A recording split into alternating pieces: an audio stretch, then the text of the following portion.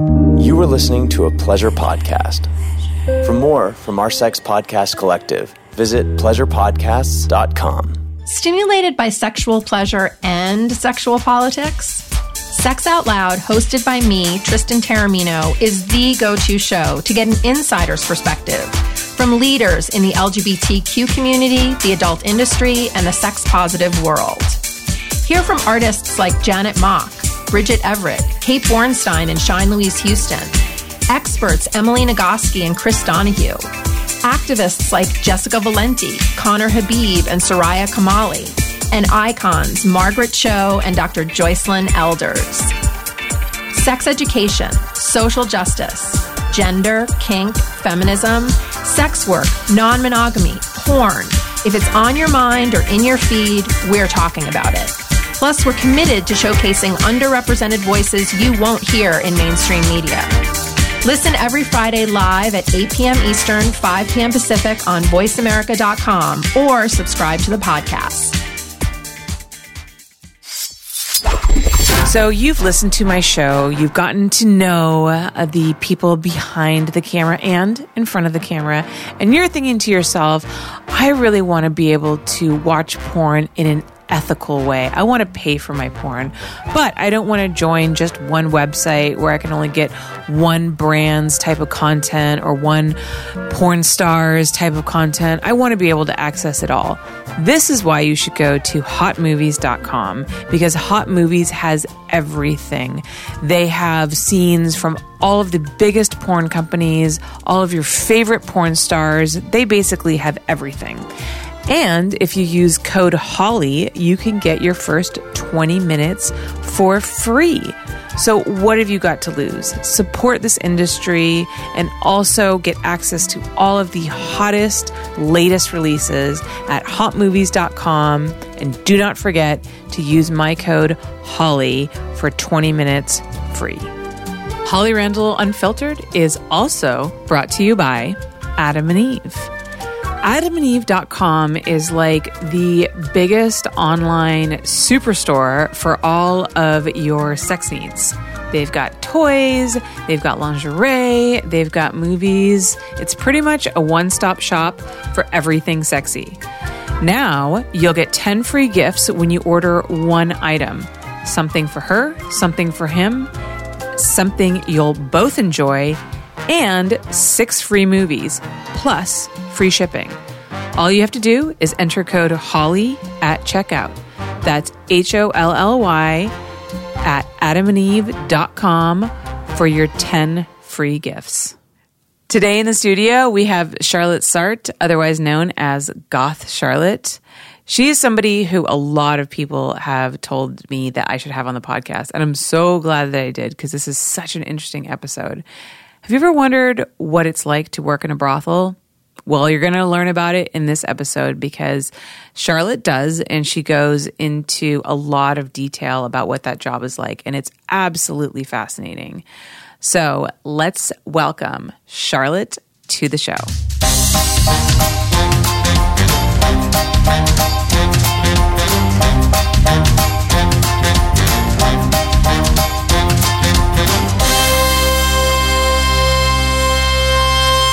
Hello, everybody. Welcome back to Holly Randall Unfiltered. Today, I have the beautiful Charlotte Sart. Hi. How are you? I'm really good. Thanks so much for having me on. Of course. You know, so nice to meet you. It's so nice to meet you, too. And you're so pretty. And look how cute you are. That's you. I actually honestly thought up until like right now that your name was Goth Charlotte, but that's just your Twitter. I kind of go by both. Like, I started selling T-shirts and stuff, and I just go by Goth Charlotte on that. And people have started putting it on DVDs, and it's kind of cool. I have like an alias. Yeah, because when I've actually had a couple people recommend that I have you on, and they've all called you Goth Charlotte. So I like it. I didn't know like you could have goth as a first name like in porn. So I would have picked that originally. It's porn. You can do whatever you want. Do this for me. sorry. It's like I'm shooting, but I'll like stare at the flyaways the whole fucking podcast. Thanks, because like nobody tells me when my bangs are messed up, and I'll be on set, and a photographer, they're like, "Oh, you look great," and then I get the pictures back, and it's like, like some Pippi Longstocking bang situation. Yeah, that would never happen with me. But I'm a girl, so I'm always like fixing hair. Sometimes when you work with guys, like they just see the boobs and the vagina and they forget all the other parts. I really appreciate it. Of course. So let's start from the beginning. Why don't you tell me how you got into porn? You told me when you sent me your bio that you got your foundation doing BDSM and like more extreme shoots. So why don't you start there? I started webcamming, and I was mostly on Kink Live before they got bought by Flirt for Free. They got bought for Kink itself or just Kink Live? Just Kink Live. Oh, I was like, thing. Okay, gotcha. This was like 2015, early 2015, and it was really cool because I would like fist my ass like 5 times a week, and like I'm like, tip me to punch myself in the face, I'll do it, and then they got bought by Flirt for Free, and I'm like, maybe I'll try my free cams and Chatterbait, and like. Nobody wants to see you punch yourself in the face on my free cams, oddly enough. So I'm like, I just don't know what to do. Wait, can I ask you, how hard do you punch yourself in the face? Like, it depends on the situation. Like, I try not to bruise myself, but it happens. This isn't like a regular thing. Why the punch and not the slap? Because it's just like the next level? It's more horny. Okay. I have to admit, I've never met anybody who's punched themselves in the face for cam, and I thought I'd heard it all.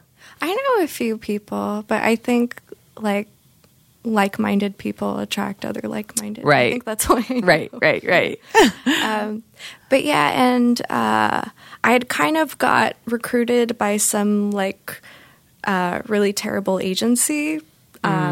Those definitely exist. Yeah, and but I did one shoot for Asylum, which is like Asylum with 2 S's, so it's like Asylum. I did like a pretty extreme anal BDSM scene, and that was really cool. I remember the camera operator. She's still a good friend of mine today. She like turned to the producer and was like, "Where did you find this girl?" And I was like, I like felt like I finally found something I really liked and was good at, and it just felt really cool to be praised. Then I asked him, the producer, it was like, do you know any companies I could shoot for? I don't really want to have an agent anymore. And he set me up an interview at Kink with somebody in their talent department. And I was living in the Bay Area at the time. So they're like, oh, you're local and you're a freak? Like, we'll shoot you all the time. Yeah. So that was really cool. And I would just meet people on set, be like, oh, I'll introduce you to this director. And it just kind of snowballed from there. Yeah. How was your experience at Kink? Because they're for those of you who don't know, they're a pretty like extreme BDSM website, but I've heard nothing but like great things about them in terms of like their practices and how they handle boundaries and consent. And do you think that they're more aware of, you know, having that kind of communication about boundaries and consent because their stuff is so extreme? I completely agree with you. And I feel very fortunate that they were like the second company I ever shot for, because to me, showing up on set and having a checklist of your boundaries that your scene partner has to sign up off on and review, and everything being like you push yourself to the limits if you can, but everything's so taken care of. Like there's not a lot of room for somebody to do something to you that you don't want to do. And so that standard, like I kind of expect on each set I go on now. And I've shot for other BDSM companies who try to do that, but what I love about Kink is something will look really extreme sometimes, and it just doesn't feel that extreme because it's like within your safe zone, if that makes sense. And I've done similar stuff for other companies where I kind of leave and I'm like, I shouldn't be injured right now. But, but like nothing bad has like happened to me on a kink set. I just love working for them. They're amazing. I think people don't really realize like how much, for lack of a better word, honestly, training goes into doing BDSM in a correct way. I was actually in a BDSM relationship with a dom for about a year, and I learned a lot in that time span. And I, compared to, I thought we did some pretty extreme stuff, but compared to other people, I guess it was pretty vanilla. We actually ended things because like he wanted to go further and I wasn't comfortable with that, but he was really great about communication. It's funny, actually, I was going through my hard drives at home. I'm like organizing stuff, and I found the checklist that he gave me about like do's and don'ts for like, what I was comfortable with. And I remember getting that, and I was like, I've never had a boyfriend be like, here's a checklist, like tell me what you're okay with. It was like such an interesting experience.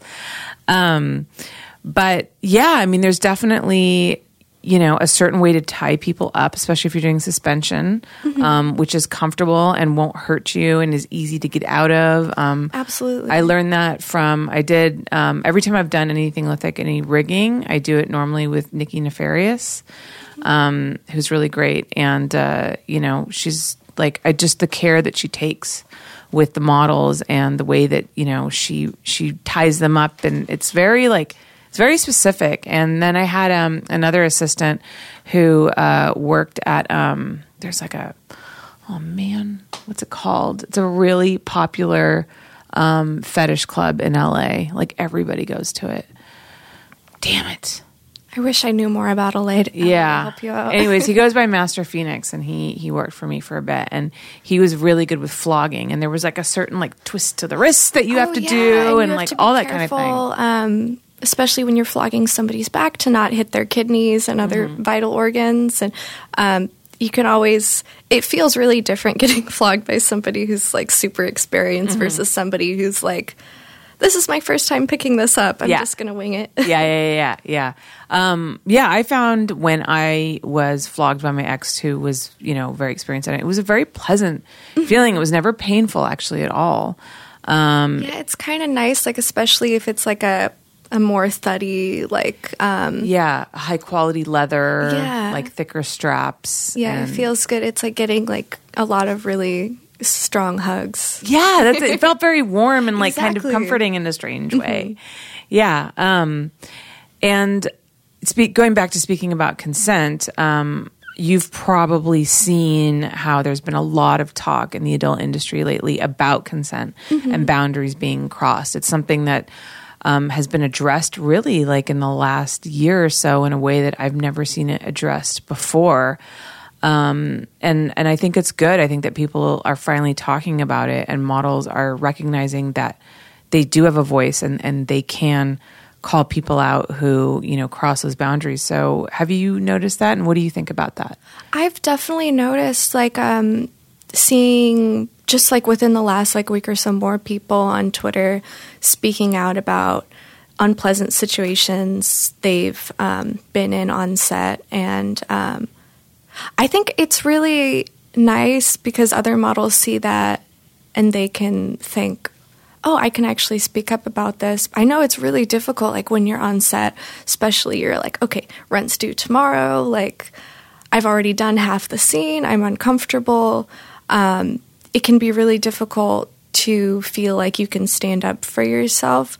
I feel really fortunate that I kind of got my start at kink, where they make you feel like you can stop the scene for any reason. Like if you need to pee or get a drink of water, or this doesn't feel right. Like 5 seconds ago, the bondage was great, but now you're just not feeling good about it. All this stuff, like you always have a voice. And I wish that was the standard on like every set. And I wish every model felt comfortable like standing up for themselves and setting their own boundaries. But I totally recognize like it is really hard when you want to be professional. You don't want to be seen as a diva. You want to work for the company again or not be bad-mouthed to other producers. And like not everybody does that, but how do you know? Yeah, absolutely. No, it's crazy to me when I hear you say things like that you're free to stop the scene to like go to the bathroom or get a drink of water or if something feels painful, because for me, that's always been the situation. Like, you can always stop the scene at any time, and it's a given. And I didn't think that people ever operated any other way. But of course, I'm never on other people's sets, so I don't know how other people work. Of course, like, I just saw a friend of mine post on Twitter, like, she tried to stop a scene she was doing for lube, and she was getting, like, fucked in the ass. You need a lot of lube for that. Yeah. Even for somebody like me, like, I always need lube. And that's just so crazy to me. And, like, even from, like, a camera perspective, like, oh, we can't stop the scene because we need to continue a shot. Like, okay, just cut and, like, start on her face or something. Yeah. And, like, put the lube in off camera. Like, right. I don't see why, like... And also, like, for some sets, I understand, like, not showing the lube in the scene, but... Yeah. Then you have people, like, off camera who think that porn is sex ed, and they're like, well, they didn't use lube in the scene. I'm just going to shove it in your ass with spit. And, yeah. Like, that's, I think lube can be really sexy. Like, putting it on and stuff. But, yeah, that's beside the point. I see what you mean. I think that a lot of people feel that, like, it takes you out of the fantasy. I mean, I know that we definitely cut it out. When I'm shooting. But I see what you're saying. It's interesting because I actually shot a scene yesterday. I shot a scene with a girl and with Rob Piper, and he's got a huge dick. He certainly does. And it was her first, and it was her first time working with him, and she was struggling at the beginning, like, really, like, and she wanted to work with him, and she was up for it, and she, she wasn't trying to be difficult, but, like, it was hurting her. And so what we did was we cut, and we just and he was like, you know what, just give me, like, 5 to 10 minutes with her, and, like, let us just, like, have sex in, like, certain positions that work for her, and let me just kind of, like, help her relax. And I was like, okay. And so we cut, and he did a couple of positions with her, and they just, like, had sex, not worrying about the cameras, not worrying about opening up to camera. And then they were like, okay, great, we're ready. And then we shot the rest of the scene, and they were fine. But she needed, like, those 10 minutes to not, like, worry about, like, where her face was, if she was opening up to camera, like, that kind of thing. It makes all the difference. Made all the difference. Especially for anal, like, relaxing mentally first, like, it helps your whole body relax. So, but there's not always, like, time to do that on set. And I wish, like, there was, because it's, and I always ask, I'm like, hey, can, like, this person, like, fuck me, like, off camera for, like, just a couple minutes to make sure, like, 1, that I'm clean, and 2, that, like, my butthole's not going to rip open.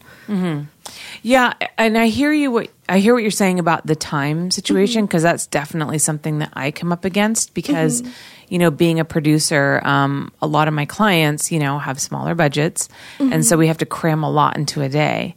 And I am often on, like, a pretty strict time schedule. Like, I need to shoot, like, sometimes when I shoot my Wicked movies, I got to shoot 3 sex scenes in a day, plus dialogue, plus, like, the softcore, and it's, like, it's a lot. And, I might need to be out of a location by a certain time. So I definitely struggle sometimes with being in those situations where, like, the girl needs time or she needs to cut.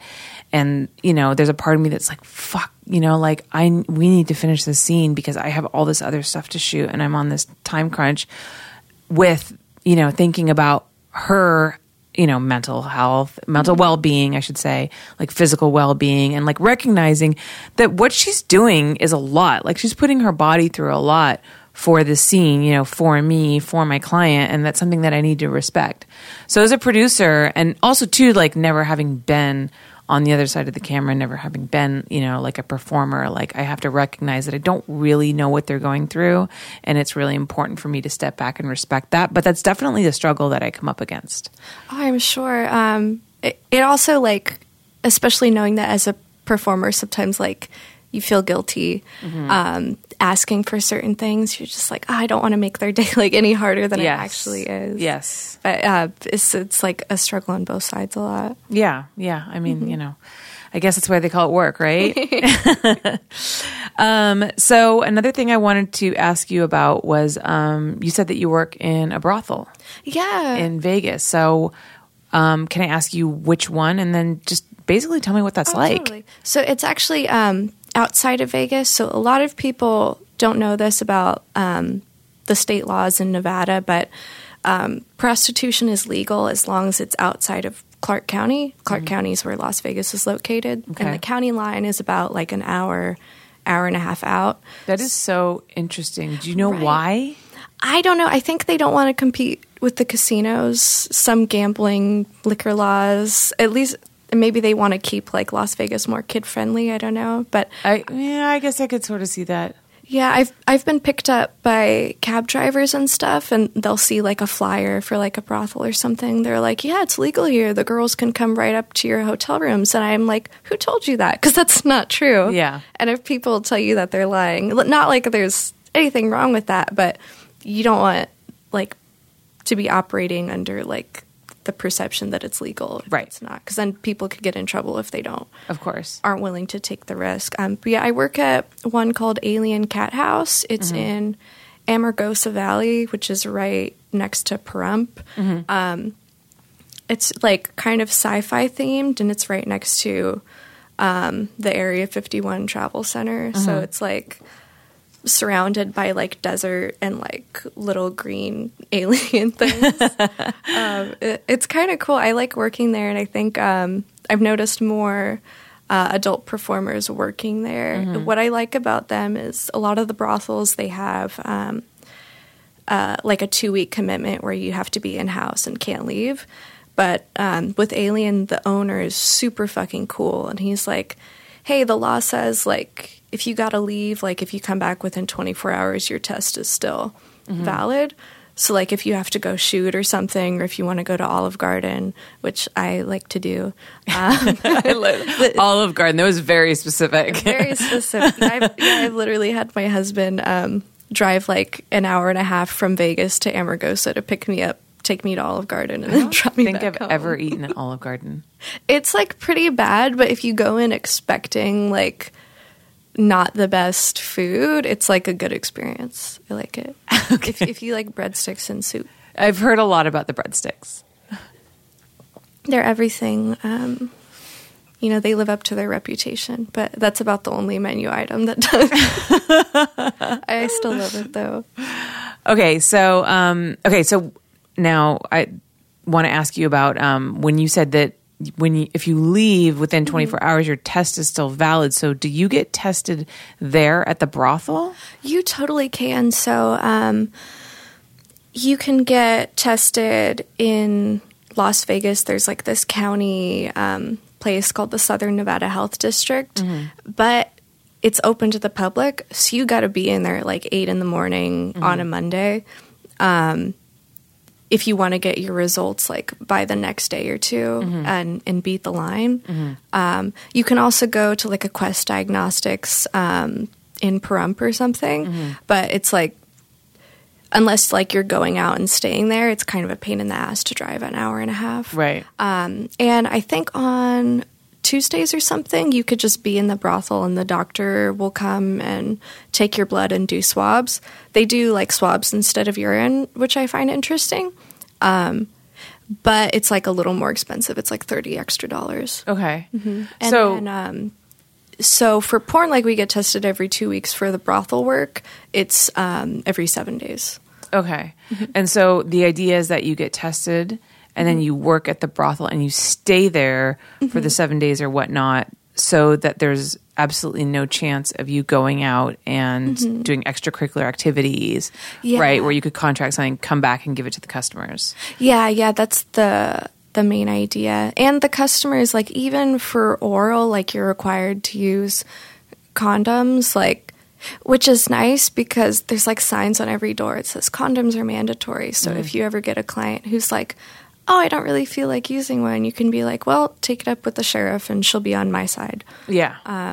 Also, the sheriff of Nye County is a woman, which I think is really cool. Oh, that is cool. But yeah, so what's confusing is, so like I'll get tested in Vegas if I have an appointment or something. Like let's say my appointment's on Friday, I get tested on Monday. I have to be in-house within 24 hours of receiving my results.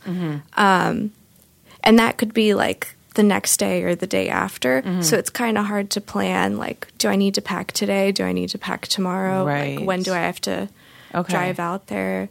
It's confusing. And then people argue, like, why aren't you in-house like within 24 hours of getting the test, like versus receiving the results, because it could be like an extra. Yeah, because that's a window that you could go out and get something. So it's like not a perfect system, but it is pretty strict. And I was reading, and they said there hasn't been like any like HIV transmissions like from a brothel for like, I don't know, however many years, but it was like something super impressive. Now, the clients don't have to get tested, right? Because that would be like almost impossible to control. No, like how would you enforce that? Yeah, exactly. But they have to wear condoms. Yeah, so they have to wear condoms and you inspect them, which like, I mean, how do you tell if somebody has chlamydia just by looking at them? Right. Because I've definitely gotten chlamydia like from using a condom before. Like not everything is perfect and airtight, but like you check for sores, like smells, like droopy, dripping things. And if you're unsure about something, you can call like a girl who's been working there longer. Be like, hey, can you come look at this? Now, do you do it in kind of like a sexy way? Because I remember learning from somebody that what they would do is they would bring their client in, and the first thing they would do is, and it's kind of like part of the service, they give you like a bath, like a relaxing bath. And so it's, you know, serves two purposes. First of all, to make sure that you're clean, and that you know, aren't like sweaty and gross, and, you know, that you're clean. And then secondly is to inspect the genitals for anything shady looking in a sexy kind of way. Oh, totally. So it doesn't take you out of the experience. Yeah, for me personally, I always ask the dudes to shower first. One, because it's like an hour and a half drive in the desert. A lot of dudes who see me, they're coming straight from the airport, have been flying for like God knows how many hours. Yeah. So they're probably not feeling like the freshest. So it, you know, it helps them feel better. When I like do my inspections, I kind of do it in like a sneaky way. Like I'll get down and like unzip the pants and like, I'm like, oh, I just want to like touch your balls. I'm also super into balls, so like I would be touching them anyway, but it's cool. I have another friend who works there. She like rubber glove, like alcohol wipe, like, you know, she's just like, I don't give a fuck. Like I'm being super clinical about this. I totally respect that. I'm just, everybody has their different style. I'm just a little shy about starting out with that. It's kind of, some people might find that aggressive. Yeah. I can see how it could be a little bit jarring, might like kind of take you out of the moment. Yeah, and I try not to like ruin the mood for people, because like at the end of the day, like you're selling an experience. Like if somebody just wants sex, like why are they coming to me versus like any of the other girls like in the area who probably don't cost as much.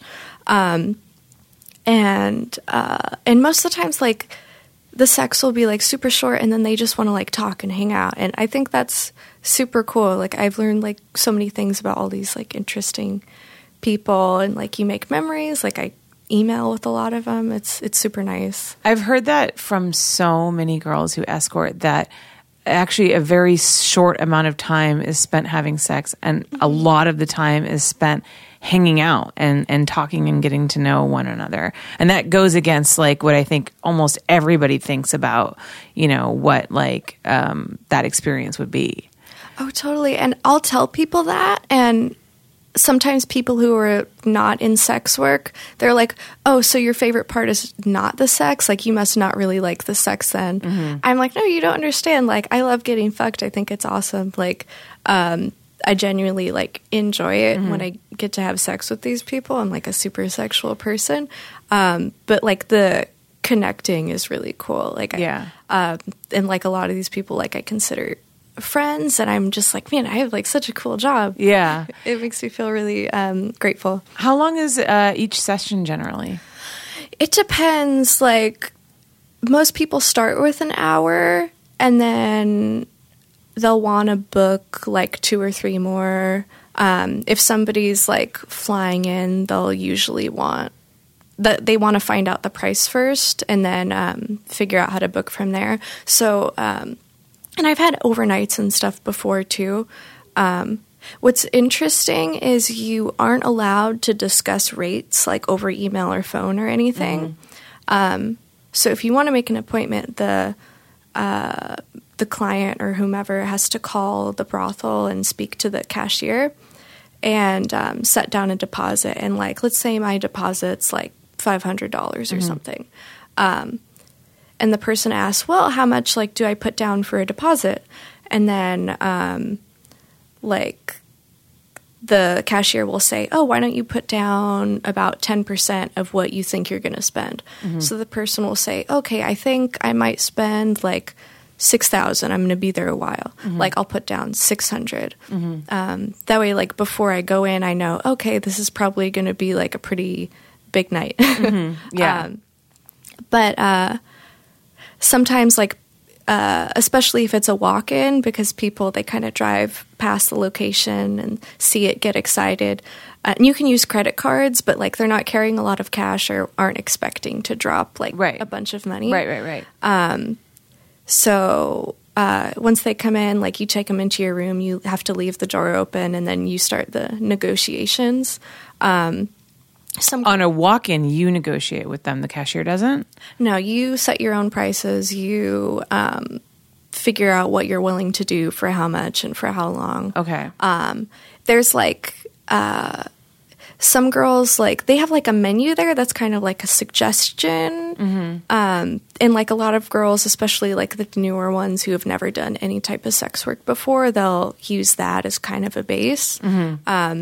But I had like, before I started working at the brothel, I was doing independent escorting quite a bit. So I kind of got comfortable with what I was willing to do for however much money. So you were comfortable with negotiating directly with the client? Yeah. And it's like a little awkward, like definitely less awkward than doing like a medical dick check on a guy. But yeah, a guy will come in. I'll say, like, usually, so how much, like, are you looking to spend? Like, do you want to be here for a while? What kind of stuff do you want to do? And that usually gets them open to talking about, like, a dollar amount. And once we have, like, a dollar amount, I can kind of say, okay, we can do this for this long. And most of the time, anyway, they're like, okay, that sounds good. And then most of the time, when your time's up, the cashier, somebody, they'll either knock on the door or they'll ring your buzzer and be like, time to rebook, which means, like, your time's done. The guy can book more time if he wants. Like, 9 out of 10 times, they always end up spending more money. Right. So do you have, like, if you were to go to the website, do they have, like, a list of all the girls and their rates there and, like, what they're willing to do? They don't have the rates just because it's illegal to post or discuss that outside of the brothel in person. Okay. I don't know why the laws are that way. But and I was so, like, discouraged at first when I heard that. I'm like, well, how are people going to come if they don't know what I cost? Yeah. But like, I was pleasantly surprised. Like, if somebody wants that experience with you, they are willing to pay for it. Right. Like 9 out of 10 times. Okay, so the walk-ins. Now, every time, we see a brothel in a movie or a TV show, you always have, like, girls come out, like, in a lineup and they stand in front of you and then the guy, like, picks who they want. Is that how it works there? That's exactly how it works. So for me, I mostly work by appointment only. I'll do a walk-in if I'm really bored, or like a lineup, I mean. So, or if a guy calls ahead and is like, hey, like, I'm looking to spend this much money. I don't know who I want to book with yet. I want him to see me. Yeah. So a guy will come in, the cashier, whoever's working that day, like, introduces them, meets them, makes sure, like, they're not, like, totally psycho or something. Right. Not like you can tell from first looking at somebody, but they have to be let in and right. loud. So they ring a bell. The girls come and line up. You just introduce yourself by name. Are you fully naked or are you dressed in lingerie? You have to be, like, nipples and vag covered. So it's usually lingerie. Sometimes I'm wearing, like, leggings or something. Okay. You have to be wearing heels, though, which is super annoying. So I'll wear, like, my Doc Marten heels. And then a guy will pick you and you give them a tour first. A lot of people come in just for a tour because we have a billboard that says the tour is free. Then you kind of show them around the house and you're like, oh, would you like to see my room? You always end with that. And sometimes they're like, no, I just want to have a drink at the bar. I want to play pool. Other times they're like, yeah, I'll check out your room. We can talk about stuff. And you start from there. So what is actually, so you give them a tour. I mean, I'm assuming these places are like big compounds. Like what is available there? And you're saying that sometimes people go for like a few days. Like there must be all kinds of entertainment and like things to do, right? Well, there's some that are super big. The one I work at is pretty small, but I like it because it's charming. There's one called Sherry's, which is like a full-on resort. Like they have a pool and all this stuff. Alien is like there's a bar and a pool table, and then there's a jacuzzi out back, and then girls' rooms and a diner next door. That's about it. But I kind of like that because it's like very like, I don't know, quirky. It feels like more of like a boutique kind of thing. Yeah, it's very like boutique-y cute. I don't do a lot of lineups. So most people, and I don't go unless I have an appointment. And what is interesting to me is most of the people who have booked me don't know me from porn at all. They just saw me on the website. And so I'll like get an appointment with somebody and I'll be meeting them and I'm like, oh, and they're asking like me questions that I know you could figure out from 2 seconds looking at my Twitter or something. Right. So I'm like, I always ask like, oh, so how did you find me? They're like, oh, well, I saw your picture on the website. Like, I like going to brothels and you looked cool. So, which is like super interesting because I thought it would be more of like a porn fan crowd, but it's really not. It's like a different like there's some intersect, but it seems like the type of people who go to brothels and the types of guys who watch porn, it's like different crowd. Both awesome, but kind of different. So interesting. Just so for you listeners, just so you know, I will put up the links to this place on my website, hollyrandallunfiltered.com. Just go into the blog section so you can like go check out exactly what she's talking about. Because I definitely want to look at it because this is like super fascinating to me. I've actually never had anyone come on the show and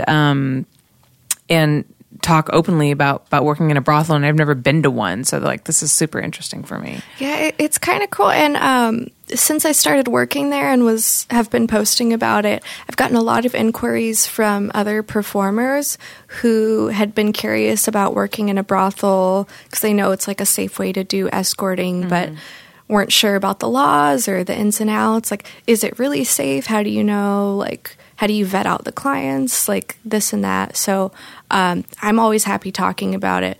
First of all, because it's legal and I'm not going to get in any type of trouble. Right. And also I don't give a shit. Like, I don't think I'm doing anything wrong. I don't care what people think. Right. Do you ever take independent bookings? Like if somebody contacts you through your Twitter or knows you through other avenues, or do you only see people at this brothel? I definitely have in the past.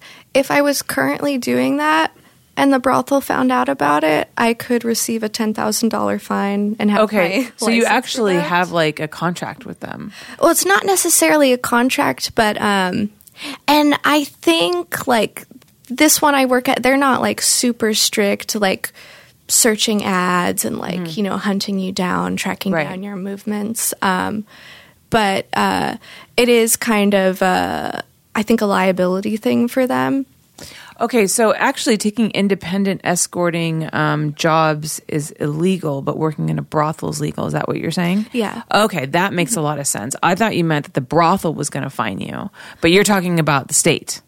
Yeah, like the county or state. Yeah, laws. okay. Like you could get in trouble. Totally. Okay. That makes a lot more sense. Okay, this is all really interesting. We're going to take a quick break to hear from our sponsors, and then we're going to be back. We're going to talk about your new marriage and how you feel about crossover performers, and a little bit more about testing and stigma towards people with HIV. So hang tight, guys. We'll be right back. Holly Randall Unfiltered is brought to you by the Calm app. I'm a lucky girl. I run my own business doing what I love, and I'm pretty good at it. So many people dream of being their own boss, and believe me, it's great on so many levels, but what a lot of people don't think about is the more successful you become, the more stressed out you become. I have found that meditation is a key ingredient to keeping myself from losing my mind. This is why I love the Calm app. Calm is the #1 meditation app in the world with more than 40 million subscribers worldwide. Unlike other meditation apps that I've tried, Calm not only has guided meditations, but also soothing music for focus, nature sounds, and sleep stories. Sleep stories are like adult bedtime stories designed to help you relax. With easy-to-follow, soothing stories about the lavender fields of France, read by Stephen Fry, or the mysteries of the universe, read by Matthew McConaughey, these voices will help still the chaos in your head and lull you into a peaceful slumber. When I was struggling with stress and addiction issues last year, the Calm app was a godsend and did wonders for my state of mind. And right now, my listeners get 25% off a Calm premium subscription at calm.com/Holly. You will get access to all the Calm app has to offer: guided meditations, sleep stories, soothing music, nature sounds, and so much more. So do yourself a favor and go to calm.com/Holly. That's CALM.com/HOLLY for 25% off your subscription, and give your body and mind the rest it needs. You deserve a little more calm in your life.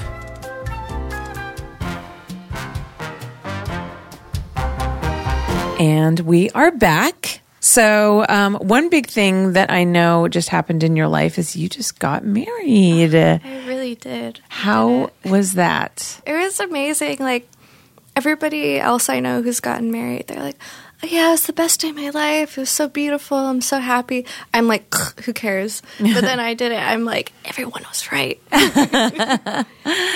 Did you guys have like a big wedding, or was it pretty small? It was like maybe like 85-ish people. That's a significant amount of people. Yeah. It was great because it was really cold and it had just rained. And we were like fighting against the weather. And my good friend Mike Flowers, who like also directs and produces stuff, he officiated. And that ceremony was done in like 2 minutes. I was cool. I just want to get this out of the way. We had barbecue. I wanted to eat and dance. And it was great. So tell me a little bit about your partner. Your partner is somebody who also works in porn. Yeah, his name is Lance Hart, and he's the most amazing person ever. I love him so much. So he has been performing for about 11 years.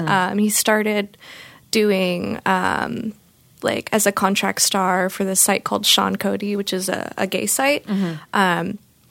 And now he does like straight, trans, bi, like fetish. He's always done fetish. And he has a couple membership sites, like a femdom one and like a gay fetish site. And he makes most of his income producing, actually, which is cool. So he gets to do the shoots that he thinks are the most fun. But it's just really cool. Like when I first met him, we met on Twitter. I was like, I really want to work with you. He's like, I live in Florida. I'm like, ew. But he like flew me out, and then we just really hit it off. And then he moved to Vegas, and then we were doing the back and forth thing. And then I moved to Vegas. Now we both live there with our 4 cats. Awesome. So his sexual orientation, I guess he would identify as being bisexual? Yeah, he goes back and forth between saying he's bisexual and saying queer. I think queer is like an all-encompassing thing. Yeah. But yeah, we both identify as bisexual. Okay. So obviously that was never like an issue for you. No, and I think I lucked out since like I only had an agent for about a week, and like I started out in San Francisco, like surrounded by all these like awesome queer people. I didn't know that there was like a whole like crossover thing, or that people like didn't have sex with guys who did gay porn or straight trans porn. So like that never even crossed my mind. I'm like, I don't see a problem with this. This is awesome. Like, and then like people are like, oh, I can't work with you. And I'm like, that's very strange. Like we all get tested. But I think like a lot of people come in and like their agent tells them something or doesn't let them do something, or they see somebody else saying something about the crossover thing or not working with crossovers, and then it occurs to them like, maybe I shouldn't be doing this because it'll cost me work or hurt my career or something. I've just never given a shit. Yeah. I mean, that's definitely, I feel like that's kind of like a, I don't know if saying like a relic from the past is accurate, but you know, I've been in the industry a long time. And so for those of you who don't know, a crossover performer is somebody who does gay work and straight work as well. And ironically, this only applies to guys. It doesn't apply to women. Like for some reason, doing girl shoots isn't really considered like gay. Oh, no. It's mainstream. Yeah, and for women to work with trans women, I've noticed is becoming much more widely accepted. Like I think like there's more and more women and trans women scenes shot like every year. I see it like exploding, which I think is awesome. But it's also interesting that the women aren't held to the same like eyes of judgment. Yes, as the guys are, as men are. I think yes, I think that there's this idea that female sexuality is more like fluid and like men are either gay or they're straight and that's how they are, you know, and they shouldn't deviate from that. I think it's especially a challenge to, you know, male masculinity and what it means to be a man and, you know, that kind of thing. So I think that's it's such bullshit. And the crossover guys have it really tough because you get hate from the straight side. You also get hate from gay fans who are like, you're not really gay, like, because you have a wife. And then the straight people say, well, you're not really like into women because you fuck dudes. And it's like, is bisexuality not a thing? Like, I like both. I don't see why. And people like accept that. They're like, oh yeah, girls make out with girls and have sex with dudes. And like, it's awesome and accepted, but it's just not as accepted for guys to do the same stuff. Yeah. I always feel like, I think a big part of it is something about like the penetration situation. I think that is kind of like elevates it for a lot of people, you know? There's so much shame like attached to penetration, like it somehow changes you. And even straight dudes who are like want to get penetrated by women wearing strap-ons, like they're perceived as gay, like because it's shaped like a cock. Right. But if or any like kind of ass play whatsoever. Yeah, and it's like my fist isn't shaped like a cock, but I can still like reach a prostate with it. Yeah. And like why else would a prostate be in your ass unless you were supposed to put stuff in there? Yeah. Not like everybody has to, but you should give it a try. It's great. I think there's this automatic assumption of like vulnerability and submission if you're being penetrated. And so that goes against the idea of like rigid male masculinity. Yeah, guys just don't want to be vulnerable. But there's something like really, really beautiful about, you know, people opening up like their buttholes and their hearts. Oh my God, I feel like that needs to be a tagline for something. Like, open up your heart and your butthole. Like, end the stigma. Yeah. Oh my God, I love that. So you've also worked with the Free Speech Coalition about HIV within the industry and kind of educating people a little bit more on that. I know there was a huge controversy recently when Eric Paul Louis, I had him on my podcast and we actually went back and forth forever about how to pronounce his last name. It's actually kind of funny. Yeah, I struggle with it too. I just call him Eric. Yeah, I know. He recognizes that. If you guys haven't listened to my episode with him, you definitely should go back and listen to it because not only is it an extremely educational episode, but he's also hilarious and really endearing and lovely. And like, great. He makes like, you know, stuff that might sound a little bit droll and boring, like exciting and fun. But, so recently the Free Speech Coalition came out with, a system. So we have the PASS system, which is the testing system for everybody in the adult industry. And there are people who are working, I believe, in the gay industry only with HIV.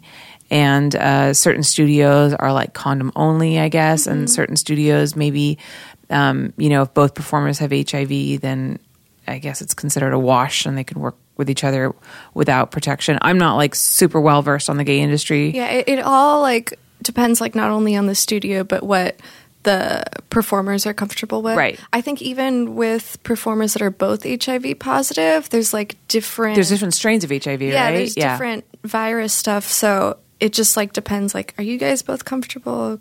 Cool. Right. And then also like performers who are taking PrEP, which is called Truvada. It's like a HIV prevention drug. And if they're comfortable working with somebody who is positive but undetectable, meaning their viral load is essentially zero, so they can't transmit the virus. Correct. Yeah. So the idea was setting up a separate pass system that would test people who are HIV positive, but perhaps, as you just said, didn't show like a viral load that would, transmit the disease onto somebody else. And I believe this was like it's an optional separate system, right, for people to be able to access if they want to consider working with people that are HIV positive. Yeah, from what it sounds like, and because it's not implemented yet, I don't 100% know how it's going to work or what that's going to look like on a test, or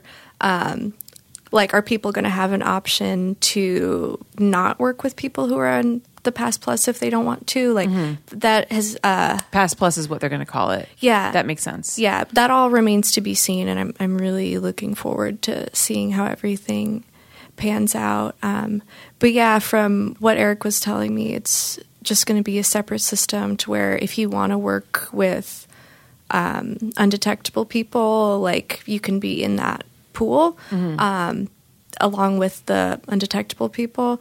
And then people who don't want to work with HIV positive undetectable people, they can still be in Pass. But it's it seems like pretty simple, but I'm still confused about some stuff. Yeah, because I think the fear that a lot of people thought was that we were going to put HIV positive within like the regular Pass testing system, which we in the mainstream porn industry all use, and that people were going to unknowingly work with people who are HIV positive. But as you said, like, didn't have a viral load that was detectable. But some people just still don't want to go there, which is their choice. Oh, totally. And I have tons of friends who are comfortable working with undetectable people, tons of friends who, like on the gay and straight side and everything in between, who they know the science behind it. They're just still not comfortable going there. And that's totally cool too. Like, I think everybody should have that choice, but we should all be armed with facts and be informed so we can make like the best informed decision that we are most comfortable with. Yeah. I wonder if perhaps, I guess where I could see there could be an issue that people would be up in arms about is if somebody from who worked in the regular Pass system decided to go work with people in the Plus Pass system and then went, you know what I mean? And then there was that bridge there with that person who worked in both Pass systems, and then like would other people in the regular Pass systems work with this person, and then there would be that fear, right? Yeah, I can totally see why people are super alarmed about that. For me, it doesn't bother me so much because in the past, like, it's been like 10 or 15 years, I think like 15, there hasn't been an onset HIV transmission. Because we're testing so often and we catch the virus like before it can be transmitted with the RNA test. So I feel comfortable being on set knowing there's a very, very low chance of me catching HIV. And I understand people being concerned with what people do outside of work. But if you have that concern about one group of people, you have to hold everybody to the same standard. Because if you show up to work with somebody, you don't know, like, if they were bareback escorting, like, you don't know how many straight dudes, like, are getting, like, railed in the ass off camera. I'm getting railed in the ass off camera. I know a lot of people are. Like, it's... You don't know, like, who went to a bar last night, got wasted, blacked out, and fucked some guy without a condom. Yeah, like, how many people are, like, on Tinder, like... Yeah. Untested, like, boyfriends and girlfriends, like, we don't know. So it's just up to you, like when you work with somebody, like look them up and pass, like be like, hey, I need your legal name. I gotta check your test. You also don't know if like the test is forged from anybody. And it happens, people catch it sometimes. So you just... Which is why, as a responsible producer, you should always check people in the pass system because you can't forge that. Oh, totally. But yeah, I think it's awesome, like, when I show up to set and the producers, like, have the pass printout. I'm like, okay, that saves me, like, having to look it up on my phone. Yeah. But yeah, like, you know, just approach, like, everybody with the same level of caution you would the person you're most concerned about. Because, like, you have to take a calculated risk, like, every time you work. Right. And I think it's really crazy because my husband, who's a crossover, he's never so much as gotten chlamydia on a test. And I work all the time with, like, everybody, and, like, sometimes I get chlamydia, sometimes I get gono. So, like, really, you should be worried about me. Yeah. You're not going to get HIV from him, but you might get gonorrhea from me. Depends how much I've been working. But so I just think people should be aware of that. Yeah. I wanted to ask you about one last thing before we wrap up.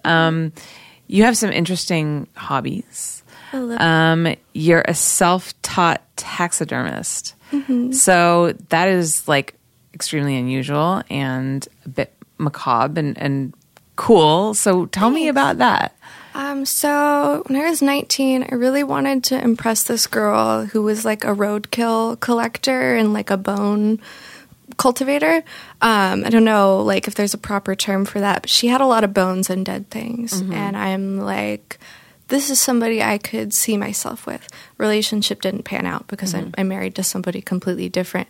But I started looking on YouTube on how to, the like technical term is mount, which is like super sexual, not stuff. Yeah. Also sexual. How to mount things. And so I had bought, you can buy like rabbits and rats and guinea pigs and stuff from wholesale reptile feeder companies. So they'll like breed rodents and stuff and then euthanize them with CO2, which is, I guess, the most like painless way to do it, as humane as you can get. I also had a cat who would like bring in birds and stuff, and I'm like, this is either going in the trash or I'm gonna cut this open and fill it with stuff. So I started doing that, and it's just been really cool. Like, I think if I ever retired from porn, that's what I would end up doing. But yeah, if you go to my house, I have like my pet lizard that died, and she's like all mounted, and I have a chicken, and I've got like rabbits in my freezer, and a friend's like pet rat died, so I have that in my freezer too. And I just think it's really cool. A lot of people, I don't post about it like online really at all anymore because people are like, you're like an animal killer, and I try not to acquire any animals that weren't as ethically sourced as like I could possibly get. Like I'll try to find like roadkill in good condition or something. Right. I just think it's a neat way to like express yourself artistically and immortalize something that would have been dead anyway. Like if I buy a rabbit from like rodentpro.com and it gets shipped to me in dry ice, it's like dead and was otherwise going to be fed to like a boa constrictor and turned into snake shit. It's like suddenly this like cute little thing wearing like a necklace and like a little hat, and it's like sitting on my desk. That's how I view it. Like I know a lot of people disagree with that, and that's cool. I just like doing it.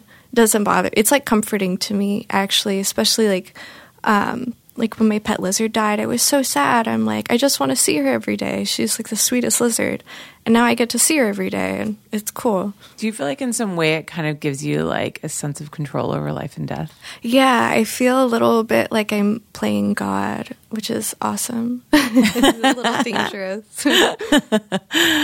Oh my God. Well, I gotta say that's not something I don't think I would ever get into, but it's definitely a great conversation starter because I don't know many taxidermists. So well, it's so funny because recently there's been this kind of renaissance of young women independent taxidermists. I follow a bunch on Instagram who are always posting all this cool stuff, but traditionally you think of it as like a macho man redneck type of thing.